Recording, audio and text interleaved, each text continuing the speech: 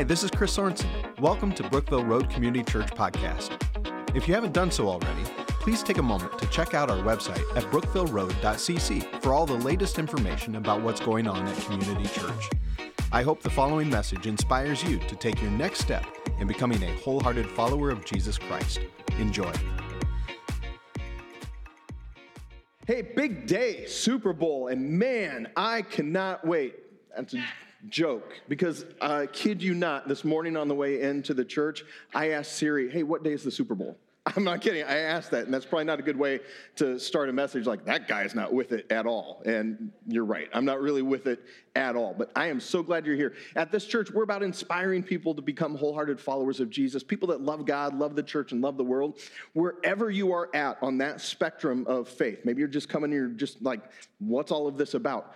You are loved. We are glad that you are here. And no matter where you're at on that spectrum, I want you to grow. And I love Jesus, and I want you to know my friend. And so we open up the Bible, which tells us about the Lord and tells us how we can live, and it tells us about this great God that we have. And I'm so glad that you're here today, and you're going to engage in God's word. We're in the book of 1 Corinthians. It's in the New Testament, 1 Corinthians chapter 1. We're calling this 1 Corinthians. And the reason that we're doing that is because it's really driving home this sense of unity, this unity that should be in the body of Christ. And today, as we open up, and we're in 1 Corinthians chapter 1, beginning at verse 10, it's really kind of an introductory into something really important that's going to play out over the next 4 chapters. And that is this idea of division and discord within the church. And so he's going to drill down on this kind of idea of people being united and not talking about having division among themselves. And so he's really going to talk for the rest of the chapter about them changing their behavior and living holy lives as God has called them to be holy. Now, today is going to be a little bit interesting because in the first part of the message, I'm going to kind of drill down on this idea of division and discord. And then what we're going to do, we're going to shift gears, and we're going to talk about verse 16 and discipling our kids and what that looks like. I couldn't decide which message to preach, and so I thought, well, I'll just preach these 2 things. And so I'll let you know when we get there, because it's going to be like, well, we're going to take a sharp turn, and I don't need you banging your head on the window of the car as we make that turn. So we're going to take this journey together. And I think when we start talking about division and discord, we'd have to start out and say, I think we would all agree that people are basically selfish, right? We're just filled with ego and our self-interest. Like you think about you more than you think about me. I think about me more than I think about you. And to be honest, that's the part of me that I really don't like. The part of me that's always centered on myself. Kind of thinking about the world revolving around me and what's happening to me. And that's the part of me that I long for Christ to just remove so that there's more of him and less of me. I don't know if you've ever been to that place where you're just like, I'm tired of me. I'm tired of just kind of where my heart goes and my mind goes sometimes. I long to be in heaven, and I long to be with him so that I can be exactly like him. In the meantime, God, keep refining me and making me more like you. And so for all of us, there's just this sense of ego. And for some people, it moves even into narcissism, where it's just all about them. And that's because of this thing called sin.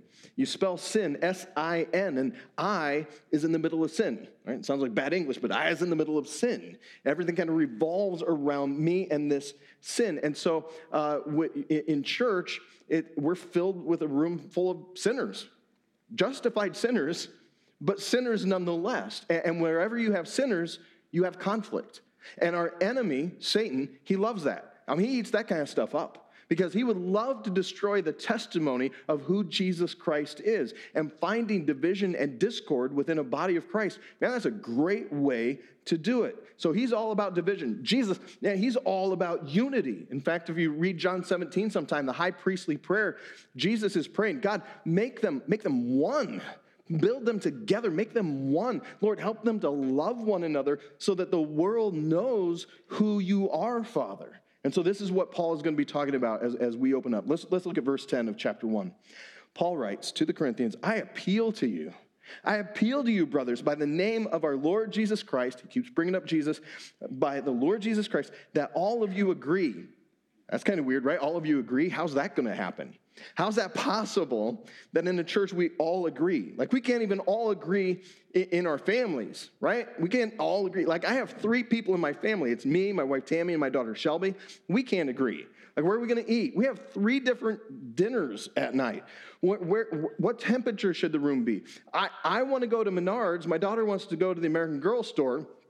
So we're at the American Girl store, right? Like, it's like, and I can't get my wife to stop praying for snow. But these are the things, like, we can't all come to this same kind of, like, how are we going to do this in the church where we all agree? Where you got hundreds or thousands of people, and we come from these different places. We got different preferences and cultures and opinions about things. Well, obviously, this is going to have to be a work of the Holy Spirit for you and I to have unity within the body of Christ. And so when he says, I want you to agree, he's saying, in terms of God's word and the truths of God's word, you all need to be on the same page. We need to hold true to that word. Yes, we're going to have opinions. Yes, we're going to have preferences that are different. We might even have different interpretations when it comes to some of these minor issues within Scripture. But he wants us all to agree. He goes on, and that there be no divisions among you. Now, this word divisions in the original language, in the Greek language, is the word schemata. And schemata means to tear a garment, to tear apart. And this is what God's getting at. He doesn't want there to be this division, this discord, this tearing apart. In Proverbs chapter 6, verses 16 and 19, it says there that God hates. He hates a brother who sows discord. So anybody who's going to come along and they're looking to sow division and discord between people, God hates that, and that's a strong term. In Titus chapter 3, verse 10, it says, warn a divisive person once. Warn him a second time. After that, have nothing to do with them. And so this is a really, really important thing when it comes to the body of Christ. And again, Paul's going to come back to this over and over. And so I would just encourage you, if you're going to be disagreeable, be gently disagreeable. Watch your heart. Watch your attitude as you come to these kinds of places, because you do not want to divide the body of Christ. It would be better to walk away than to divide a church. And some of you in here are orphans from that kind of thing happening in your own lives sometimes, right? So he's saying we need some unity. We don't need to be divided, right? We can have differences.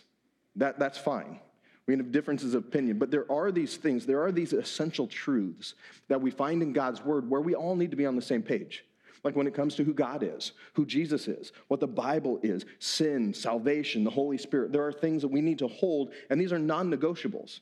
In the areas that are negotiable, in these kind of disputable, fringe kinds of things and opinion, great. Let's have debate. Let's have a healthy discussion. We'll love one another as we're having just some serious debate, and that's cool. But when it comes to these non-negotiable kinds of things, these indisputable doctrines, we need to be on the same page. He says, all of you agree. Otherwise, we're going to get to this place of division, and it's just tearing apart. So we can give some room for one another. We all have kind of different views on different things, but on these non-negotiables, we're to be on the same page, no division. And then he says this, but that you be united in the same mind and the same judgment. Now that word for united in the Greek is the word katorizo. That's actually katatizo. And that means to mend, to knit together. It's actually the same word that's used in the book of Mark, chapter 1, verse 19, when you have James and John, and they're mending their net. It's the same word as right there. So they're strengthening that net so that it can do the job of catching fish. And so we have this choice. We can either schemata, tear apart, or we can katatizo, and we can mend together. We're to be united, not divided. Be united, not divided.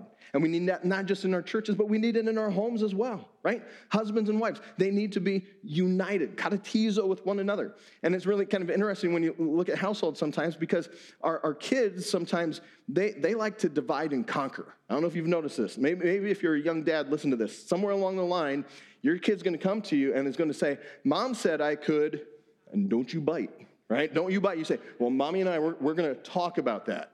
Because kids are all about, well, I'm going to divide and conquer here. But you know, because you were a kid once, and you knew how you tried to get your way. So as husband and wife, we want to katatizo. We want to be on the same page. We want to be together on this. And this is what's happening with this enemy that we have called Satan.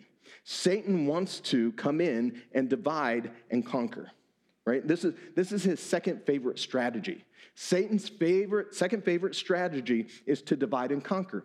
He wants to destroy your life. He wants to destroy your marriage. He wants to destroy your businesses. He wants to divide and conquer nations. He wants to divide and conquer churches. So that's like his second favorite thing to do. And you're like, well, what's his first favorite thing? I think Satan's first favorite strategy is unbelief.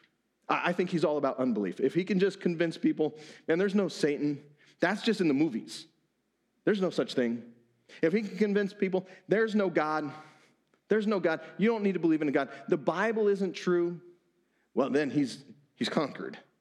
His second favorite strategy, though, is this division that he causes. So how is it, friends, that you and I, as a local body of Christ, can remain connected and not divided? Well, I think one of the keys that we need to have here is humility. We need humility. Let me read this to you. It's from Philippians chapter 2, verses 3 and 5. If we're going to remain united, we must be humble. Watch this. Do nothing from selfish ambition or conceit, but in humility count others more significant than yourselves.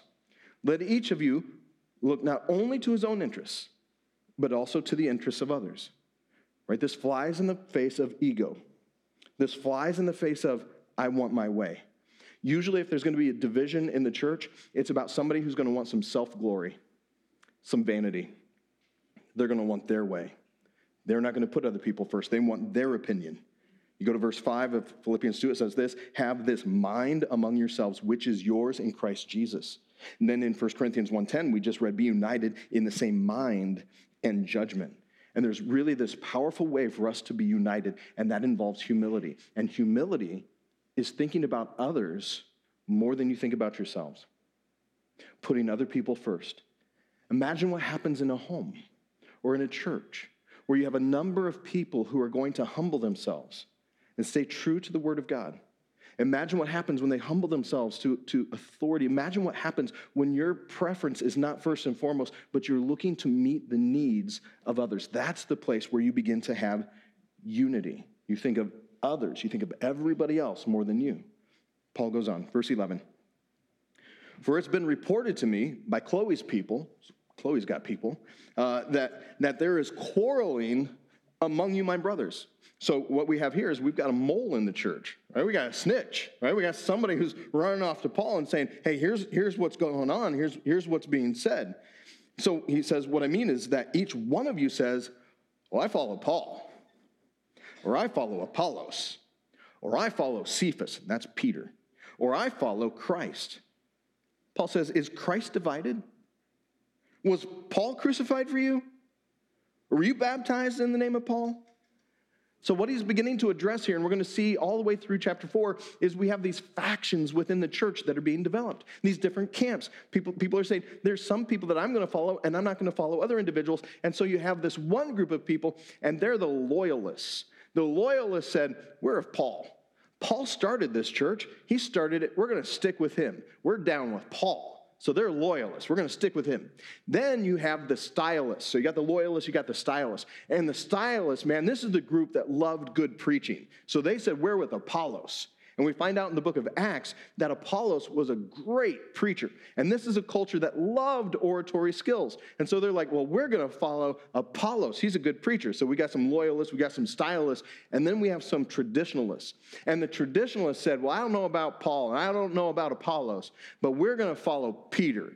I really feel like we were on firm ground when Peter came through. Very likely Peter passed through Corinth and preached and spent some time there. They said, let's get back to beginnings. Let's get back to Jerusalem. Let's get back to what Peter was saying. We thought, man, we had solid ground then. Besides, he's one of the first apostles. We're with Peter. Then you have another group, and they're coming along and they're saying, well, we're of Christ. That's a good thing. You want to be of Christ, or it could be a bad thing depending on kind of what they're doing and how they're saying it. It's good if they're the only voice of reason in the moment. But what's happening is people are dividing. They're going into these different camps. And it didn't have to be that way. They didn't have to divide. You can have a Paul. You can have an Apollos. You can have Peter. You don't need to segment into these different things. And so what Paul is going to be saying is what you've got going on is some celebrity worship. You've got cult of personality. You've got preachers that come along and you're like, I like that preacher, not that preacher. I can't listen to that person, but I will only listen to this person. It doesn't have to be that way. You can have these different individuals speaking into the life of the church, but they've got this cult of personality, like, I like this preacher, I like this teacher, I like this spiritual leader, but it doesn't have to be that way. What he's saying is, look, we're just interim stewards, we're interim pastors, we're interim ministers here, and we're just passing through. We're just holding the stewardship of these roles, and you don't need to elevate us to this place. We're just here for a short period of time. Like, I'm here as a pastor in this church for a short period of time. I have no idea when the Lord will call me away. But the thing is, I understand people won't remember me, and it doesn't matter. Like, this world will not remember that there was a Chris Sorensen. 2 years away from this place, whenever the Lord calls me away or says, you're coming home, people will be like, who? And it doesn't matter. Do you know why? I'm not building my kingdom. We're building Christ's kingdom. You don't need to remember me. You need to know Christ. Any minister that comes along and they keep talking about they're building their ministry. And this is my dream, and this is my vision, and this is my church. This is not my church. This church belongs to Christ. Anybody that keeps going down this road of selfish, look at me, look at how much I'm doing, that's just a false preacher. That is a false shepherd, and enough of that. You don't need to elevate any pastor to that position. And any pastor can go at any time. And that's just fine with God. And it needs to be just fine with us. Don't put me up on a pedestal or any other minister. We're just going to fall. Don't put us there. You put Christ at the center. Don't let me be the only voice that speaks into your life. You find other good teachers. And you listen to them. And anytime that I say something that is contrary to God's word, I'm wrong, God's right. And so Paul's saying, you don't need to be dividing into these things. And so he's like, I'm so glad that you weren't baptized in my name. He says this in verse 14. He says, I thank God that I baptized none of you, except Crispus and Gaius, so that no one may say that you were baptized in my name. And he goes, oh yeah, I did baptize also the household of Stephanas. Beyond that, I don't know whether I baptized anyone else. When he says, for Christ did not send me to baptize, but to preach the gospel, and not with words of eloquent wisdom, lest the cross of Christ be emptied of its power. And so Paul goes, man, I don't remember if I baptized anybody. Oh, that's right. I baptized Stephanas and his household. Beyond that, I don't even know, whatever. I think this is amazing, right? And maybe you've been there too. Like, you're getting the sense of, man, he's just like me. Don't you have those moments where you're just like, I can't remember? Like, you're at the bottom of the steps and you're like, did I just come down or am I going up? And there's just something that happens as we get older and or just things fall apart. Like your eyesight begins to go, and then your muscles turn to mush, and your memory isn't as good as it used to be, and then your memory's not as good as it used to be.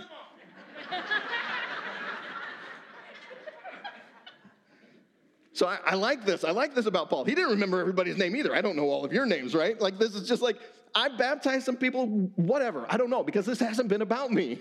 It has been about Christ. And so over and over, he's going to keep drilling this thing home. And man, he is really going to shine a light on how we as ministers who are kind of fully released into ministry, how we need to be viewed by other people, how we need to view ourselves. And we ain't nothing. I'm nothing. I'm a servant. I'm a slave of Christ. Don't put a pastor up on a pedestal. Let's put Christ there. So over and over, that's what he's going to talk about. And there'll be plenty of time to talk about it. But right now, what I want to do, I want to shift gears. All right, so this is the moment where you're going to hear the other message I thought about preaching. I want us to look at verse 16 where he says, oh yeah, I baptized Stephanas' household. Now this is Stephanas. It's interesting. His family is one of the first converts there in Corinth. And in fact, it's Stephanas, you read in chapter 16, who's the one, he's bringing this information to Paul. But Stephanas' whole household was baptized. His whole household, his kids, his family, they came to know Jesus as their Savior. They heard the truth of the gospel, that they're sinners in need of a Savior, just like you. And Jesus came, born of a virgin. He died on a cross for Stephanas' household, as well as everybody's household. And Jesus took on all of our sin and our shame on the cross, and he died there. And then he was put in a grave. He was put in a tomb. And then, miracle of miracles, he rose on the third day, proving that he's God. He conquered death, and he offers life. And they received this truth. And they were changed, their whole family. And I think that's what we want.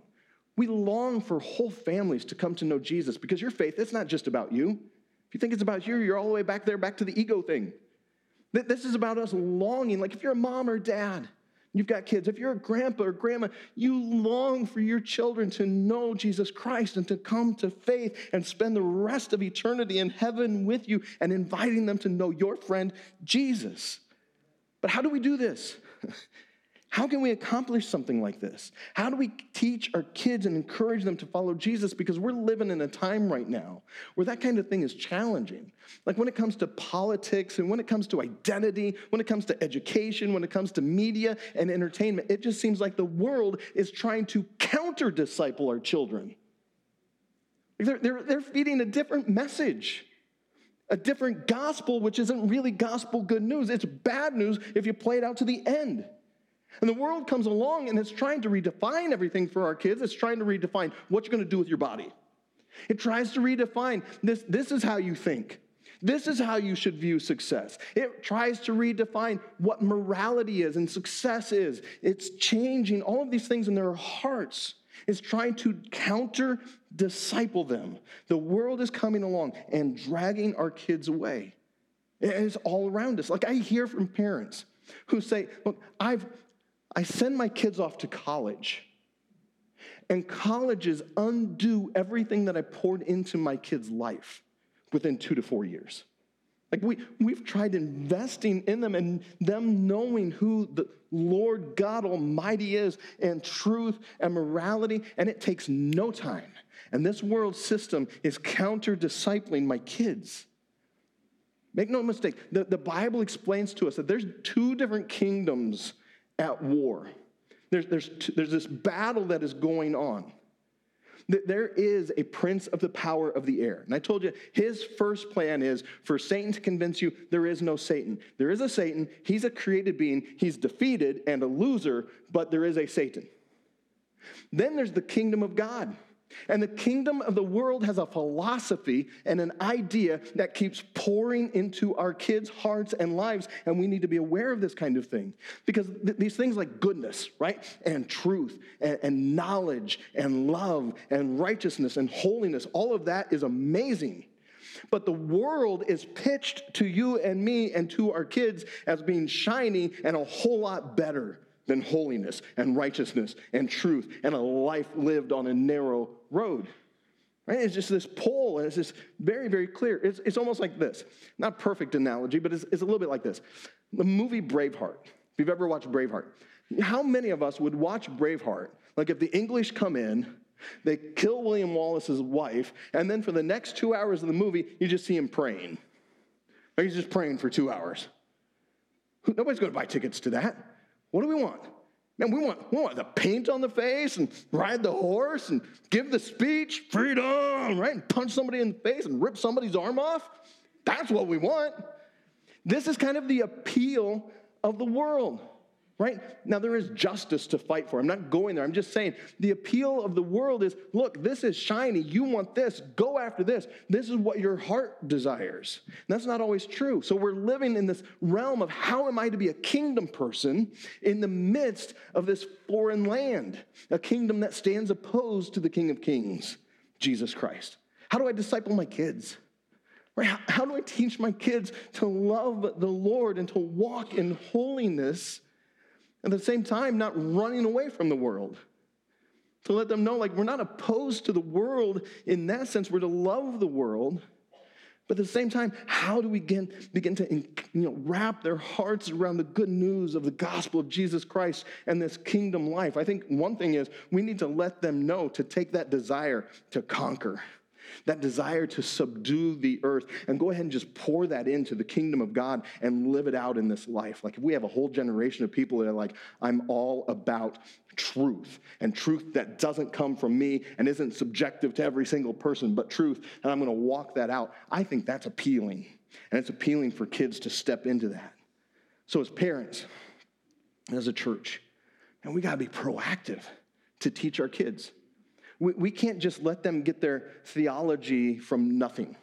We can't have them just getting a philosophy of life just from the world. They're going to absorb discipleship from one kingdom or the other, right? If you're sitting around thinking, well, they'll be good kids and they can make their way through this world and make their own decisions. And when it comes to morality, there's no neutral morality.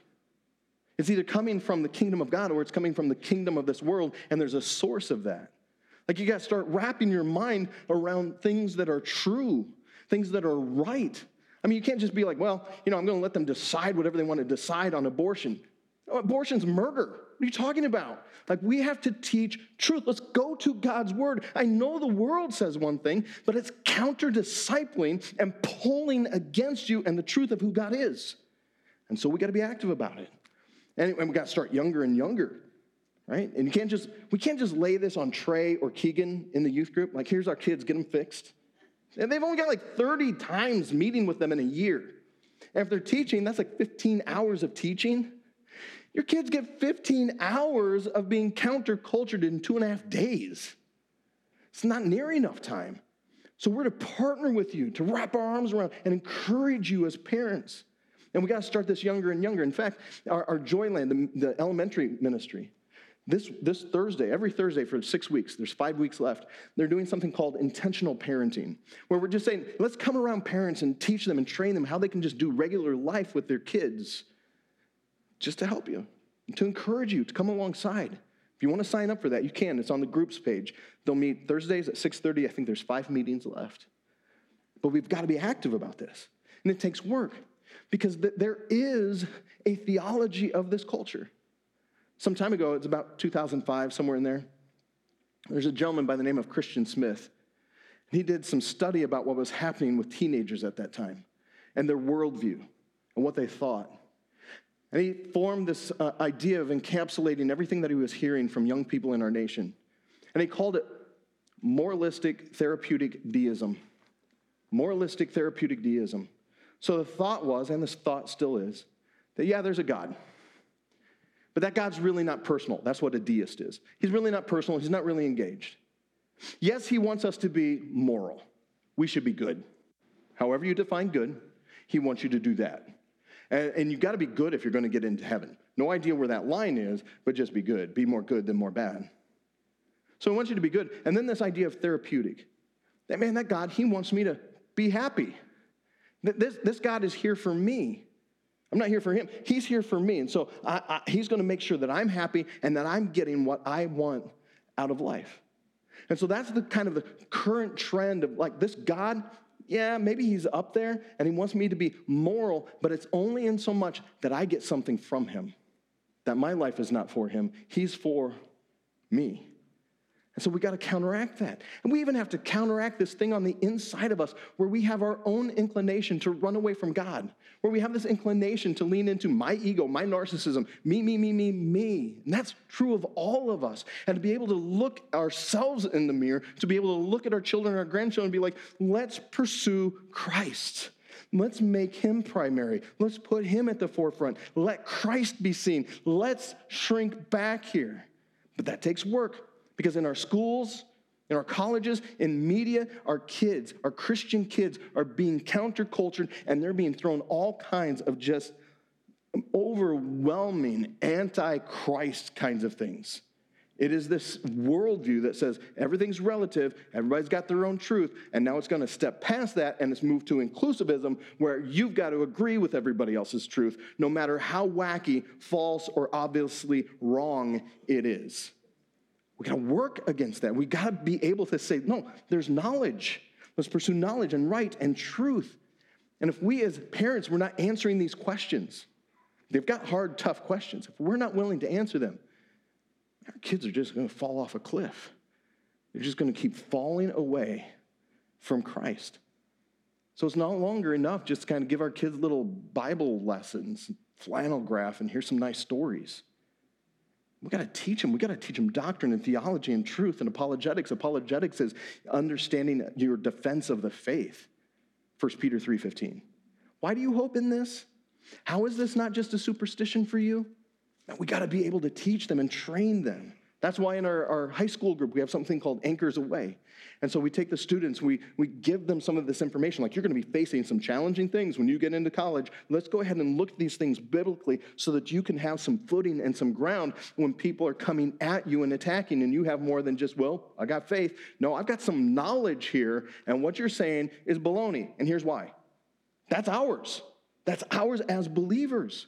It is insufficient for our youth groups to continue to just focus on entertainment and marshmallow faith. We can't do that. We got to train our kids, and we got to train them for war. Like, we can't just keep sending them out like, well, here's your rubber sword and your plastic armor. Good luck. No, we got to equip them. The time for playing games, that's past. Oh, and I know there might be students in the room, and you're like, I love 9 Square. What are you saying? I'm not saying like we can't play games or we can't watch the Super Bowl tonight. I'm not saying that. What I'm saying is let's grab a hold of truth. It exists. It can be lived out. Let's grab a hold of the Spirit of God and yield our lives to Him and allow Christ to live His life through us. Let's take this good news of the love of Christ and what He has done into the school, into our workplaces, and watch the transformation happen. Friends, that is ours, and that is ours as a church to come alongside you as parents and grandparents to help that happen. Because the soul of your child, that's primary. Like their soul, their eternal spirit, and where they're going when they die, that's primary. Yeah, sports are fun. Believe me, I know. 4 years, football, basketball, baseball, track, got it. It can teach discipline and leadership. Sports is great. Good grades are awesome. Get good grades, get a good job, be productive in the world. Fantastic. But if those things come at the expense of their soul, they're no longer good things. You must embrace the community that Christ has built, the church, so we can come alongside you as a body of believers and keep calling you to this place of, no, there is truth, there is righteousness, and we can walk in this. And as parents and grandparents, man, we got to walk this out outside of this room. It's no good for us to just come in here and kind of like put on the Christian face and then walk out of here and live however we want to live. You aren't getting drunk at home and your family watching that kind of thing. Come on. We can't be the kind of Christian like we're going to come in here and we're going to kind of just play this game. We're going to come in early. We're going to leave early. We're going to badmouth the church and Christianity. No kid wants that. You're working with the world at that point. So our lives must be congruent with the truth of who God is. That there would be less of us and we would long for the truth and the righteousness of God. And even when it comes into those places in our life where it's hard, like when you have a preacher up here saying something that hurts your feelings, man, just to embrace truth and holiness. And I don't say those things to make you feel bad. I don't know your business. I don't even know some of your names. That's been established. All right, so I don't know. But I want to call us higher. I want us to engage. And this isn't just like lip service for us as a church. We want to partner with you. Like we invest in this. Like we invest in staff for this, and it's expensive. And we align staff so that we get this done. And sometimes we have to realign staff to get this done. We pour resources into it. The reason we're sitting in a new building as adults wasn't so that we could have a new building for adults. It's so that we could have space for kids. That's why we're in here. So we pour resources and time and volunteers and energy and creativity because we have a generation behind us, friends, that we dare not let go. We love them too much. We love you too much for that to happen. Imagine what would begin to happen. Like if we would pour ourselves out and continue to disciple, really care for our children and not just let this world take them away from us. Imagine the change that happens. Imagine the change that happens when our kids begin to realize that they're citizens of another kingdom and that the king of their heart, it's not them. It's not how they feel.